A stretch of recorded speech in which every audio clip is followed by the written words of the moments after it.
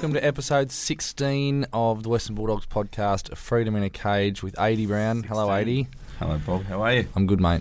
16. 16. Named after Toby McLean's jumper. Yeah, that's right. It's a Toby tribute. Other great 16s in your time? Matthew Croft. Crofty. Ryan Griffin. Was Barry Stanfield 16? Oh, that's a bit before my time. Do you know where Barry Stanfield was from? Fish Creek. Oh. How did you know that? You have to get up pretty early in the morning to put one over Murphy. How did you know Barry? I've been asking everyone.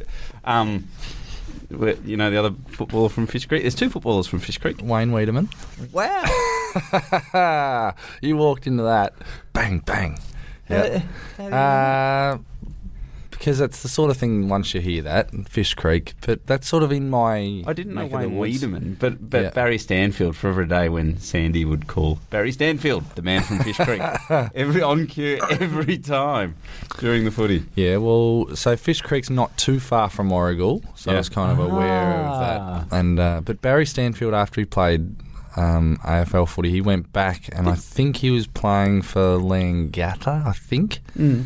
And Warragul would play against Leongatha, and one of our mates, who was a year above me, Ben Kilday, was playing in the seniors for Warragul. He was young, he was like 15 or 16, he was playing in and he got into a wrestle with Barry Stanfield, and all of us school kids like on the fence just going bananas. Really? Like yelling and screaming but laughing, and because Barry was an AFL player. Yeah. And our mate Ben Kilday was having a wrestle with him. With the man from Fish Creek.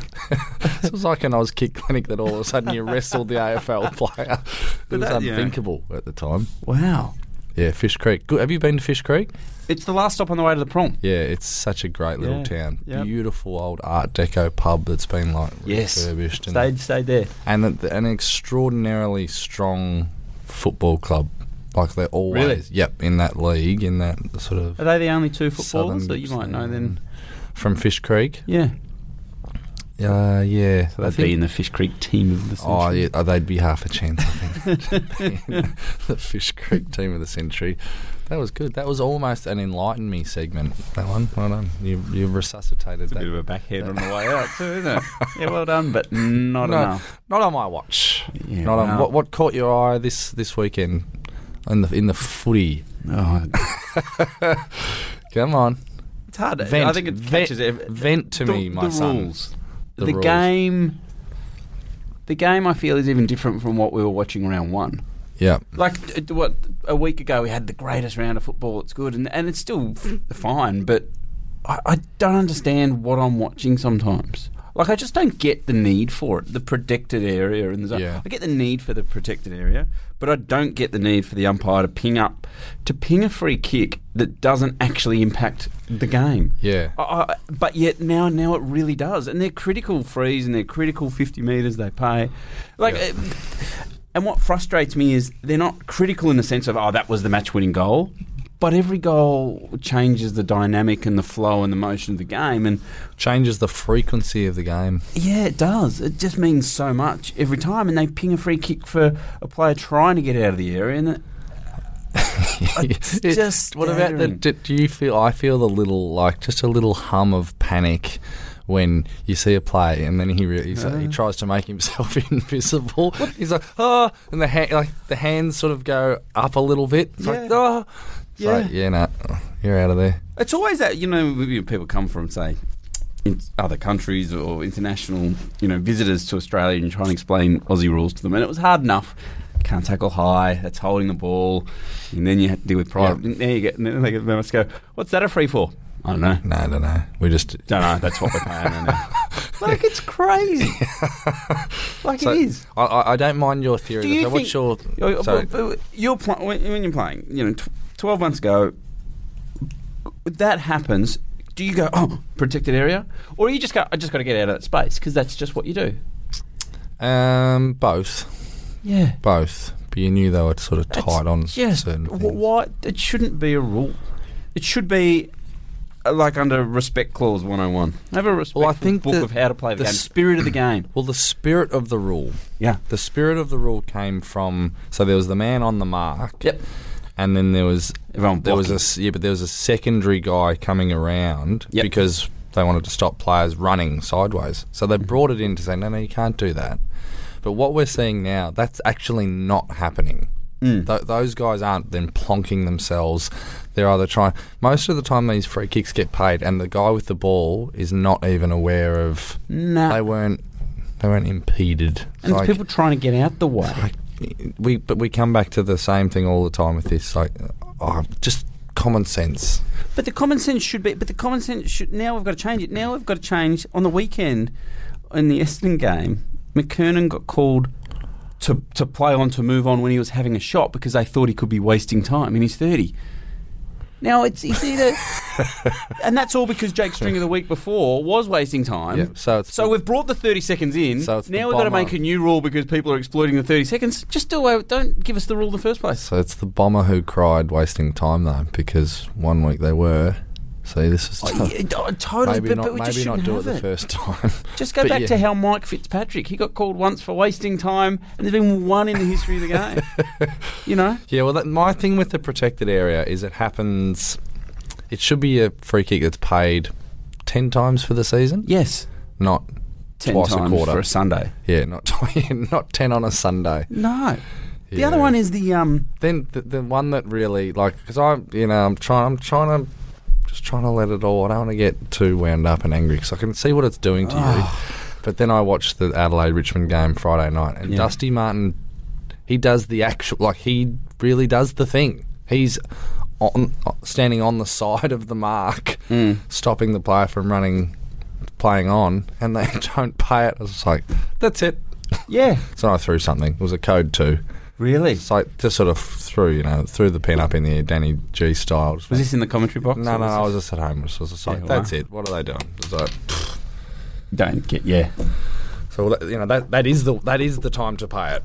Not the other ones where the guys are running through and the guy with the ball's like, what happened? The other one is the taking the legs out rule. Overreaction to a bad incident that happened with Gary Rowan. Yeah. And that happened once every sort of 10 years. Don't need a rule for it though. Yeah. When that happens, how Lindsay Thomas took him out with his legs, and that happened. But now it's adjudicated to the point of going, I don't get it. Yeah. Like Lukey Delhouse the other day. It just doesn't make sense watching it. It's like we keep adding rules to then only go, it doesn't quite work. Let's add a new rule. And now they're going to add these new rules. What do you make of zoning if this comes in? I want to have a look at it. Yeah. I just want to have a look at it. We're the only sport that just keeps changing. Basketball doesn't keep adding. Just add a player. Let's add fouls. More fouls. Soccer doesn't add rules. Offside's been there since day dot. What's the last rule they invented in soccer outside of the Is that true? Is that, or is that just our from afar? Do we That's say just that? from afar. Because I always think baseball. I love baseball. Part of the romance of baseball is that it looks the same now as it did 100 years ago. But I said this to someone who was a baseball person. They said that's not true. That there had been. Now I can't remember those rules off the top of my head. I should have written them down. Really? What? Well, it was just more that they do have they've made subtle changes, intricacies over. But I'm intrigued about how, because this is the thing. The word zones does scare people, and that does scare you. I can see the fear in your eyes. No, I don't fear it. If it makes the game better, I'm up for it. I just fear tampering from the AFL. But I think what they're trying to do, the people I've spoken to, they actually are trying to recreate the game that you love the most. But I still love the game. Yeah, but to have not... It'll work out. Not 30 people around the ball all the time where it's just a scrum, and have one-on-one contests. I think it's the best. problem. Remember we talked about the 6-6-6. If there's 6 forwards, 6 midfielders, 6 defenders, that's when the game looks better. But you know what the problem is? Here's a way to fix it. Only show 3 games a week on the telly. Yeah. But you know, easy fix. We're going to show the 3 best games a week. Yeah. Gee, it's a good game. And have Sandy Roberts do the around the grounds, and have happened. you and I eating our lasagna and we're 10 years old. In 1989, we didn't see St Kilda play North Melbourne at the Mud in Moorabbin because it wasn't the game of the week. Yeah. So 30 people around the ball that day. No one saw it. We watched Friday night, good game, and the best two. And not only that, we didn't even see the best full game on Saturday. We just saw 45 minutes of the match-turning game on Seven's Big League. All games could do with a 45-minute highlight package. I thought this the other day. You were talking to Hutto on SEN, and you had that great segment. What do you miss about the old days or whatever? One question he asked, and it lit up, which shows you what people. Yeah, they actually do like. Yeah, they want to talk. Or what we were in love with. Nostalgia gets a bad rap. I've been saying this for a long time. Yes. Yeah. But the one part I thought is, remember, and Saturday night. Or Saturday, and you'd go to the game, and then you were on the replay. And it was a big thing if your team got on the replay. Well, but then all they used to show is, here's the highlights of the first quarter, and a couple of goals, and they go, now we pick up play, 10 minutes into the second term, North Melbourne leading by 12 points. And they would show, literally, the 25 minutes of the match, of the best part of the match. How hard would that be to do now? You might not get... some games you'd go... There's, 25 minutes would you show? There's not 25... Well, there's not 25 minutes of sort of critical... That's when the game broke open, or that was the turning point of the game. Do you know what I mean? Because the game ebbs and flows so much now. And I remember when I was a kid, it was like, if you're up by 30 points, game over, go home. You know what I think? That was huge. Now you can come back by 30 points in time on. So you and I curse with this thing of, like, we loved it when we were 10, so let's just make it like when we were 10. Just the whole lot. Even like the what Mum cooked for us for dinner. It's like Goonies. Goonies, best movie ever. Go back and watch it. I think the best we could hope for, though, when they used to do the retro round, actually do it. And we form a committee, and we get a few of our kind of people, and we actually do it. So, and that's the broadcasting. That's the rules of the. So there's one game a year, you can't and change the rules. Yeah, you can. So it goes back to 1993, and we go back to the suburban grounds. And the siren becomes instead of all that sort of stuff. We really go deep into it.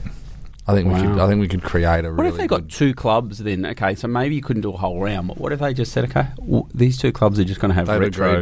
They've agreed to go back to a suburban oval, a retro round, and bring back all of those things. I wonder what that would do. Well, I wouldn't let it happen because of the money, but so you've just poo-pooed that. Well, it would be great, wouldn't it? Yeah. It would be great. You talking baseball before? Yeah. I read a fascinating story about, they talk about salary cap here, and now we had Sam Power the other week, the list manager, talking about how, projecting to the future and looking ahead. There's a great story I read, though, in the baseball about a guy called Bobby Bonilla. You ever heard the name Bobby Bonilla? No. Good name. Yeah. Played for the Pittsburgh Pirates, and the Mets signed him. And he was a bit of a bust and a dud. Yeah. Well, he was great, but he didn't work out, and they signed him to an exorbitant contract back in the day. What era are we talking? Early 90s. Oh, okay, yeah, right. Okay, yeah. That kind of era. I did have a baseball card of him once. Pittsburgh Pirates. I was a Mets fan. Oh, yeah? Yeah. How's about those Mets? Like Kevin Arnold. Oh, yes, exactly. Had a wonder years. That was a good episode. That was a great episode. That was the math cheating episode, wasn't it? The guy had all the he had the answers to the quiz, and that was the keyword, him and Paul Pfeiffer. How about those Mets? How's about those Mets? That's it. So anyway, Bobby Bonilla, they want to... He's not performing. He's on a $5 million contract. And they say, we're going to get rid of you. The best way for us to move forward as a team, we're going to buy you out of your contract. I'm going to buy you out of $5 million. But the club, the Mets, go, we don't want to pay that money now because we want to invest that money in current players in the season. Yeah. Yeah. So the manager of Bobby Bonilla says, well, okay, how about this? We will let you defer payment of the buyout of the contract, and we'll defer payment until 2015 or something along those lines. So 10 years down the track, but we want 8% interest on the contract. And the Mets go, yeah, fine. And I've totally got all of my sums wrong. Yeah, but that's okay. Yeah, we get the idea. So at the end of the day, Bobby Bonilla is getting paid, say, from 2015 till, and it works out till about 2035, $1.1 million on June the 1st for 30 years. The Mets end up having to pay $29 million back to him instead of the initial $5 because the managers worked out this deal. So they call it Bobby Bonilla Day. All Mets fans like June 1 or whatever. Every day it's Bobby Bonilla Day. The day we give Bobby Bonilla 1.1 million annually. That's unbelievable. That's not bad, is it? Just back That's to a good manager. Just back to the wonder years. Yeah. Did you ever hear the rumour about Paul Pfeiffer? This is my favourite rumour of all time. Oh, yeah. That Paul Pfeiffer... Marilyn Manson. Yes. Is it true? No. I don't think so. Oh. It was one of the best rumours. Don't think so. Imagine how good that would have been if Paul Pfeiffer ended up being Marilyn Manson. Yeah, the other good rumour I heard, have I told you the Prince one? You know Prince, the singer who... Yeah. He had his people, they referred to the vault, where he had this vault of... So he would just spend his time just mucking around on the guitar and just recording music. And there was apparently like 13,000 hours of music. Mm. And then since he's passing, they've gone in there and there's something like 11,000 hours of Billy Joel covers. Really? Really? Prince Billy Joel covers. Not confirmed, but just a bit of a... Never to see the light of day. You wouldn't have picked that, would you? Prince just knocking out a bit of Uptown Girl. Wow. Anyway, 15 versions of it. There you go. Anyway, we've hit the hard-hitting stuff today. Marilyn Manson and Billy Joel covers. We've got a big guest who's just joined us, and we're going to get straight to him. So we'll be back in just a short moment. We shall.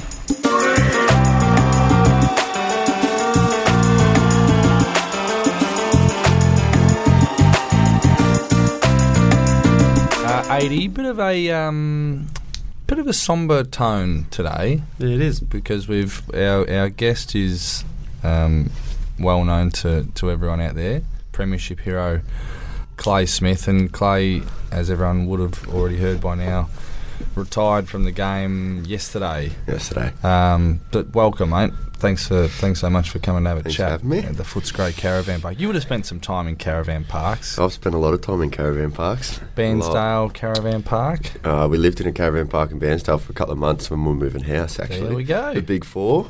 The Big Four, yeah. That was one of Paddy's sponsors, so they put us up in a caravan park, so I rode my bike to school from there a few times. Do love caravan parks. They're the best. They're Get the your best. pool, swimming. How you feeling, mate? It's been obviously a big few days for you.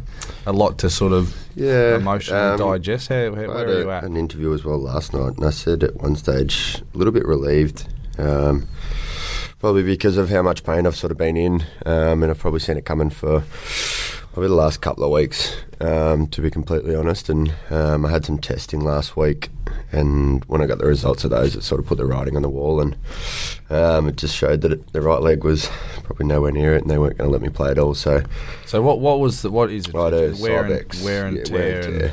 Just I had a torn cartilage and meniscus towards the start of the year and had that cleaned out, and then when I come back, still got the same pain and same sharp pain. I could do like sort of a couple of running sessions a week, and then as soon as I got up to that 8-10k mark and tried to cut or get to too quick a running, it would just turn to shit and wouldn't be able to sort of walk properly for a couple of days, and then have to sort of reload again. So never really got that continuity.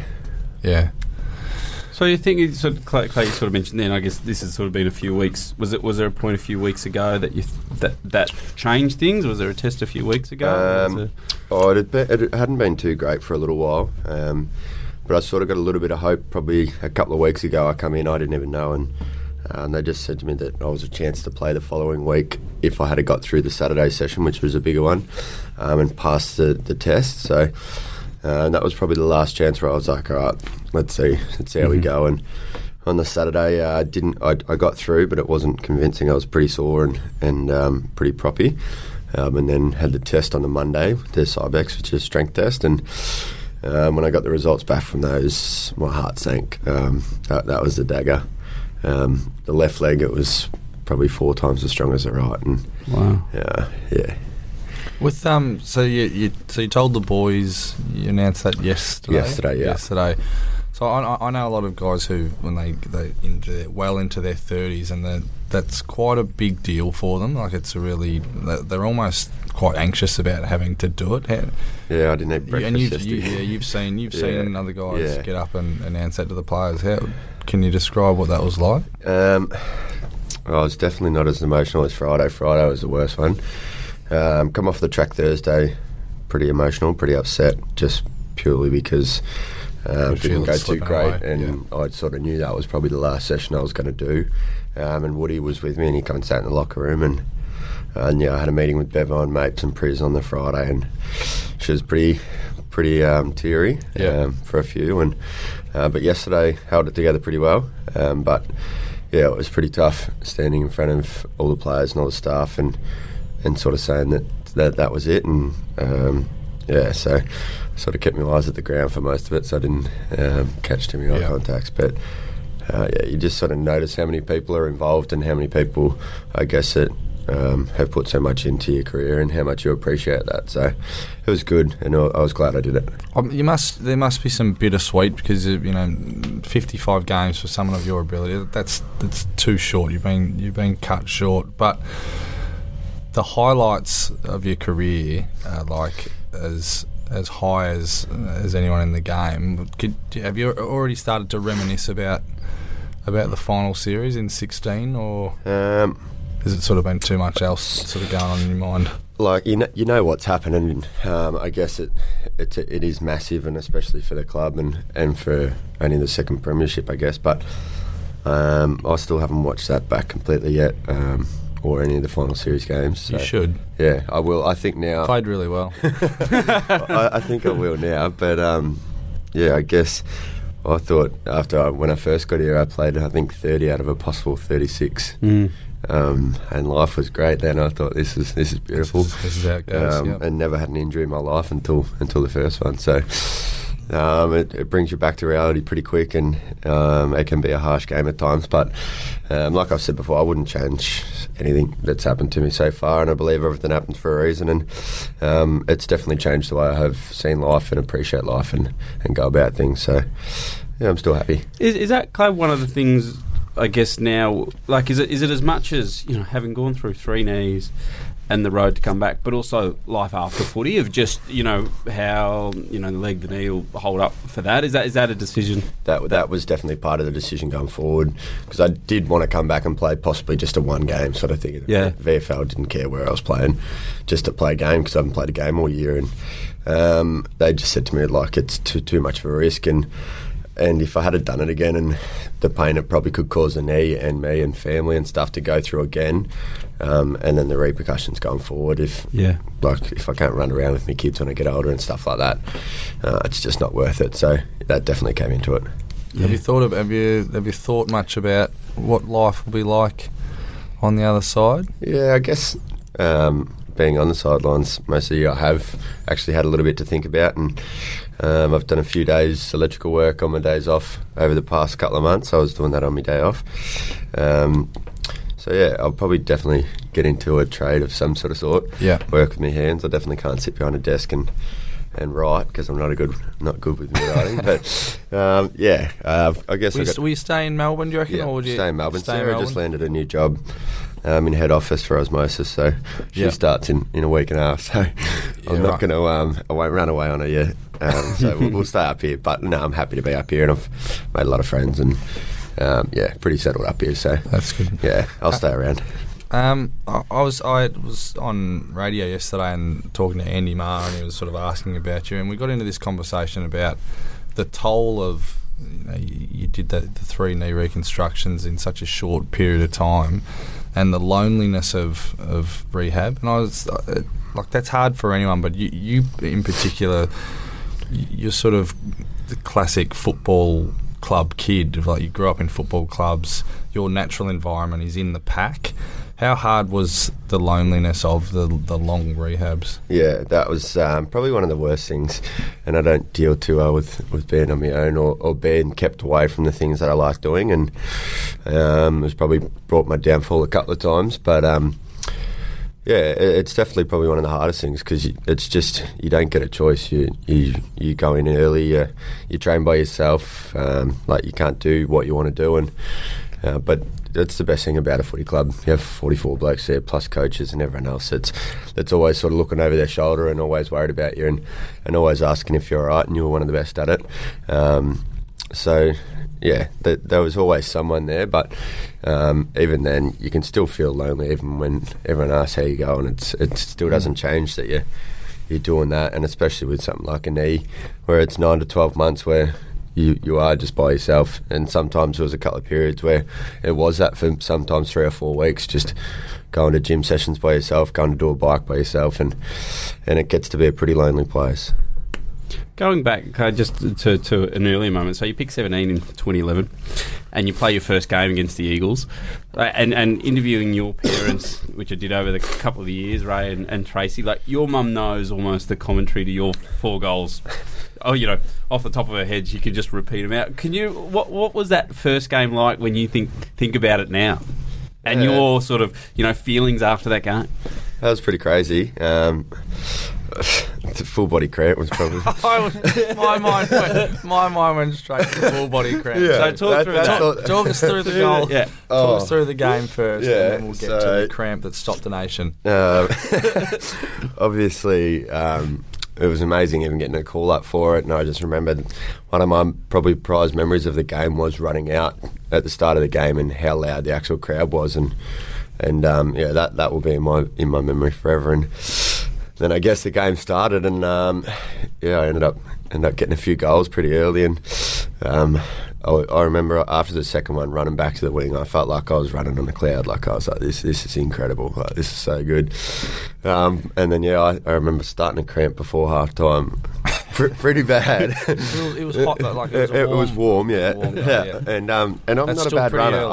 I'm a pretty good runner, and I don't know. There's a difference. Like when you're running laps, you can do that. But I think just the pure emotion and excitement and speed of the game just got me. And my hammies and cars went early.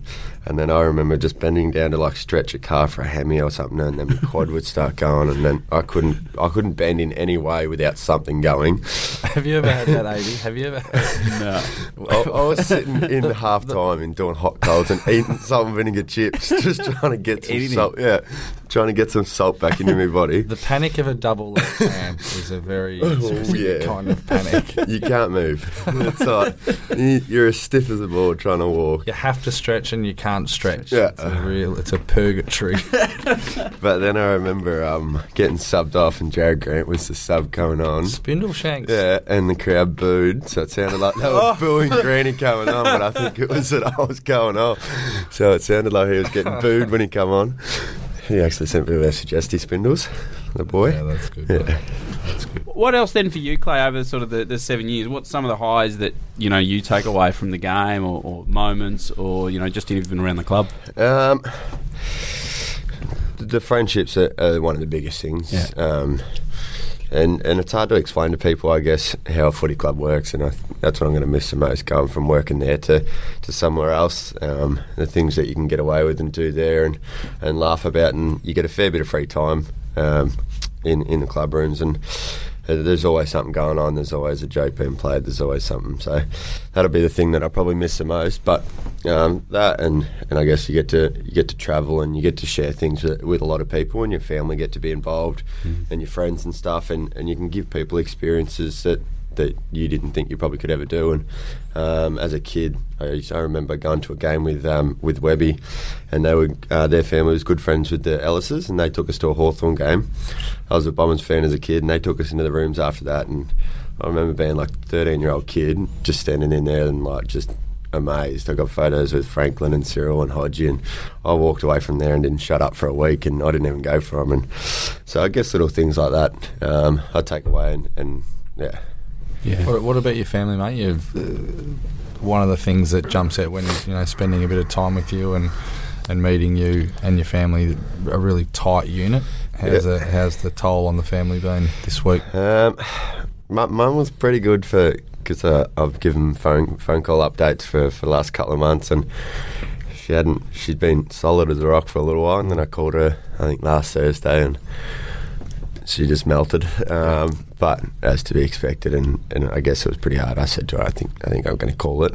Yeah. So, but yeah, they drove up yesterday morning just to be there. Is there a sense of relief for them as well? Like, I think so. They've seen me in a lot of pain this year. Yeah, and the footage of, Adi, who's with us here, has got the footage of your mum during a game, and you talk to a lot of mums and wives and fathers and brothers of watching their sons and... Well, they say they ride the bump. Your parents literally rode the bumps of and after every Rico, Mum would come up, taking time off work to sit in the house with me and cook and clean. Like she rides it. But I think it would be definitely a sense of relief after seeing your son go through so much, and then this year's just like I haven't even got on the park or played a game, and so every week there's people asking and stuff, and they don't really know what to say, and she knows what I've been through, so I guess now it's put an end to it, and life goes on. Like I'm actually looking forward to moving on to something else and seeing what else life holds, and starting a family in the next couple of years hopefully, and seeing where that goes. So yeah, it's probably is definitely a relief for Mum and Dad. Yeah. Well, I mean, it is with a sense of sadness, mate, because we love watching you play, and you've been cut short. But on behalf of both of us and all Bulldogs people, like you're a premiership hero for the Bulldogs, and I hope in those moments when you think about your time in the game that you just give that the weight that it deserves. And I think also from what I read yesterday, just with fans and your Twitter and whatever, what you said then before of what you got from meeting Cyril and Buddy and those guys, like there's a connection with that you gave to the fans with this club, that people saw the spirit and what you gave and your heart that. Like I felt when I was in the crowd watching them, and it's amazing. So Bulldogs fans would just love to say thanks to you for what you gave and the spirit you showed, and thanks, man. I think it means a lot. Appreciate it. Gave it a real lot. That's what it's all about. Yeah. Well done, man. Thanks, boys. Proud of you. Well done, thanks, man.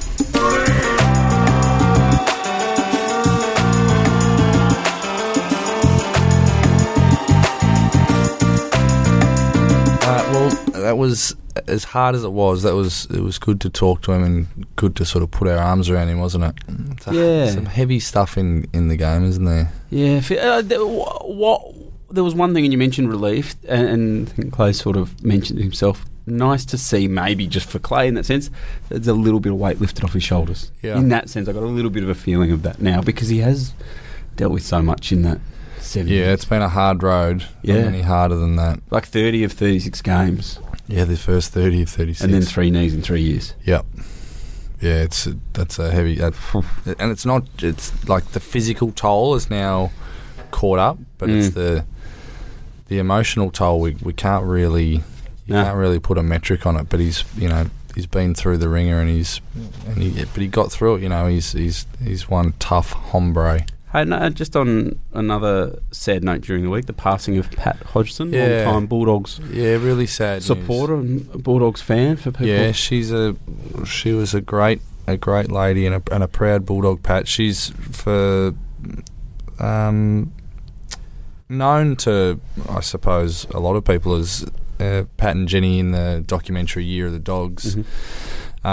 Which we might chat a bit. Yeah, we might talk about Year of the Dogs next week. We might do a bit of a go sort of dissect that documentary. But yeah, Pat passed away a few days ago, and she was the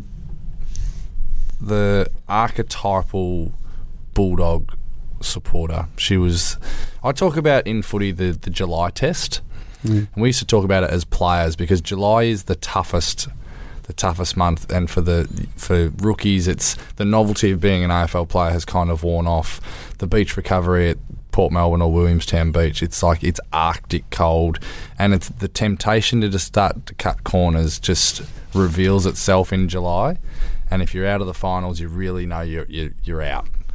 And the good sides, but I had this theory that it's kind of the same for everyone in football. And you got to ask yourself the question: did I pass the July test?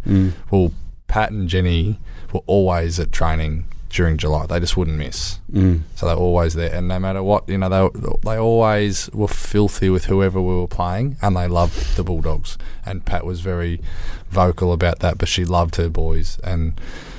A lot of players talk about the simple joy it was to come off the track after the captain's run, finish training, and then just make your way over to the fence just to put your arm around Pat and have a bit of a chat. It was one of those. It was she probably saw it as a privilege, but it was a much bigger deal for the players. I remember Will Minson mentioned it just when I interviewed him once, and he said, "I'll miss seeing Pat and Jenny and hearing Pat, tally-ho, Will, tally-ho. Yeah. You know, and just that memory. But you mentioned about, they're always there. And I'm sure there's a lot of fans that are always there. But can you give me an idea that they were literally always there? Yeah. So at least once a week, and it got, I mean, she was 90. And for how many years you played? Oh, well, it was, she predates. So I was 18 years, and that's just amazing. So I'd watched Year of the Dog, so I was like, oh, that's Pat and Jenny from Year of the Dog, so I knew straight away. But so that, I mean, I don't know how many years Pat's been. That's loyalty, isn't it? Oh yeah, fierce loyalty. Yeah, fierce loyalty. Yeah, and I spoke to a couple of past players who I'm still in touch with, and I mentioned, I said, Pat passed away, and there was just that, like that. You know, she was 90, so it's not the this great shock, but there was a poignancy to the silence. You know, it's like, oh, that's really sad. Yeah, so it's it will have a big effect, I think, on people around the club. Yeah, she was a great lady. Sad news. Looking ahead, Saturday against Melbourne.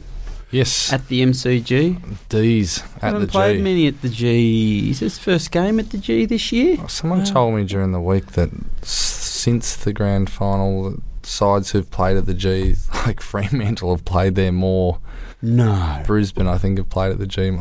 I can't remember. But it was like the clubs who you would not suspect, have played there more than the Dogs. We don't get to play there very much. No, it's strange that, isn't it? Which is a shame. And not on Saturday afternoon. I always think of the young guys play, because playing at the G is something special. It is different. So it'd be nice to play there a bit more, but at least we get the chance this weekend. And 100 games for JJ and Bonti. That's sort of come up by surprise for me, almost for both of them. If I had have asked you before, I said who's played more games, JJ or Bonti, who would you have thought? I probably would have thought Bonti. Yeah, really. But then I thought but I just would have thought, they've played about 80. Yep. So but no, they've played 100. Gee, they've been 200 games combined. That's been a pretty good, handy, pretty 200. Nice little highlights package, hasn't it? Yeah.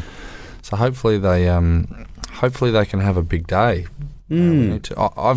I was working in Brisbane on Saturday and was flying home, so I missed the whole game on Saturday night. So in my mind, didn't happen. That second half against the Hawks just didn't happen. Okay. Yeah. Well, because up the 10 quarters prior to that, been pretty good. Yeah. And the interesting, Melbourne was only 7 weeks ago since the Dogs last played them. Does that help when you play a club in sort of quick turnaround because you get a bit of a look, or no, because it doesn't matter? And I don't know. I suppose it helps with planning. Or what you've learnt. Yeah, what you've learnt. And yeah. But the same could be said for them as well. Yeah, yes, good point. But I've always thought if you've haven't been on the right side of the ledger, you get to see a little bit more. I think it'll be pretty tight. I think it'll be pretty. I mean, I don't think many people will tip the Bulldogs, but Melbourne aren't going that well compared to how they were, 5-6 weeks ago. And yeah, like you said, we had a poor second half. Before that, we'd been really good. So I fancy our chances this week against the D's. Okay, it'll be interesting to watch. The Dogs. See if they pass the July test. Hopefully, yeah, that's it. Pass the July test. But yeah, 100 games. Good on them. That's a name on the locker. They're both premiership players, so they've already got their name on the locker. Is that it? Is that the? But 100 games is a big deal. That's a big deal in a player's career. Yeah. See, names on locker, 100, but what about, Clay Smith needs his name on a locker. There should be another locker, a premiership player. So he goes, in gold. So he's on there. Good. He's on there. Yeah. Good. Dare I say it? Played up Ballarat time. Played up Ballarat. It's the grand final of the Pies. Bob, you ready?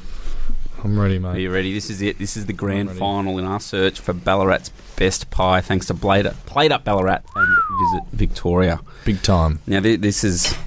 number one pie for yourself and number one pie for me. Yep. Have made the grand final.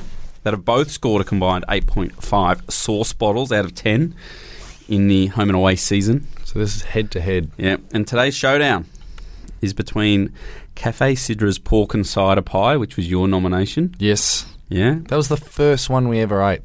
Was it? First one, I believe. That's a good effort to come back. And for me, the pie I have chosen to enter into the grand final is from Kittleties at the Gallery Cock of Arn pie. There we go. Now, what are you going to go first? You're going to go my entrant first. Yep. The coq au vin. The coq au vin. There you go.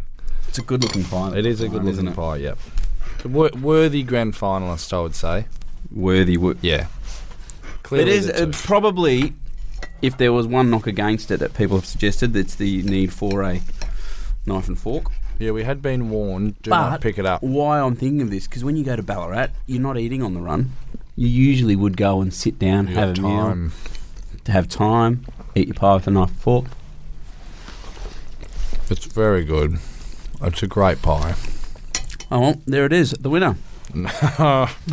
Not so That is a good fast. pie. That's a good pie. Is it a great pie, though? It's a good pie. It's a very, very, very good pie. So, in the coq au vin is Bannockburn free-range chicken, Ballarat mushrooms and hot smoked bacon from Salt Kitchen, braised in Pinot Noir. Oh, the bouquet garden hello. garnish of homegrown herbs and encased in a lovely pastry. Booze. There you go. It's got some booze in it. It's good though. It is good. It's great. Sauce bottle, 5.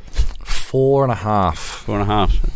All right, so now time for The winner. Cafe Sidra's pork and cider pie, The number one pie that we ever tasted. which is I'm I'm getting nostalgic. We should have taken photos of the pies to put them up because we've just tried our best to describe them, but you know, a little snapshot of that pie. Although there is, I'm sure, on the website.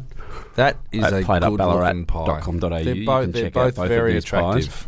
Right, both are very, But very. the pork and cider, that is golden. Oh, Which is a shortcut casing filled with slow-cooked Nelson Springs pork, Learmonth potatoes and a gorgeous gravy that includes heritage cider apples grown a mere 3 k's away from Cafe just Sidra. Get it on my plate. Cafe right Sidra now. also use their homemade cider in the pie. Right, so it's another boozy pie. Mm-hmm. All right. The cider is both in the filling and the pastry. I crown the best pie in the history of the universe. The pork and cider. That's the best pie I've ever had in my life. Really? Yep. It's a good pie. That's 6 sauce bottles. Glad there was a grand final and we got 2 good pies.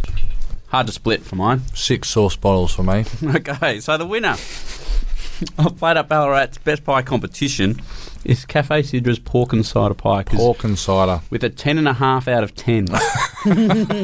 That's good going. They are both great pies, so if you're in Ballarat, get to Cafe Sidra or No losers Kittlesy's today. at the gallery. No No, losers today, but, Can't there's lose. One, but one winner. And if you're staying 2 days, on Saturday go to one, on Sunday go to the That's other. it. There you go. Double header. Have a weekend. 2 pies. So that is it. We have crowned our champion pie. But of course, don't take our word for it. Head to plateupballarat.com.au to book your next visit to Ballarat and to try one of the 17 pies on offer and cast your vote. Well, 80 today there was a not just melancholy today. There was a bit of sadness today, but that's okay too. We pay tribute to Pat Hodgson, dearly departed, and Clay Smith, Bulldog Premiership hero, who hung up his boots. But yeah, it was nice to chat, especially nice to have Clay here and talk about his time in the game. Yeah, it was great. He's a good man. Yeah, he's a Bulldog hero. He is. Doesn't get much better than that, mate. And we'll see you next week. See you next week.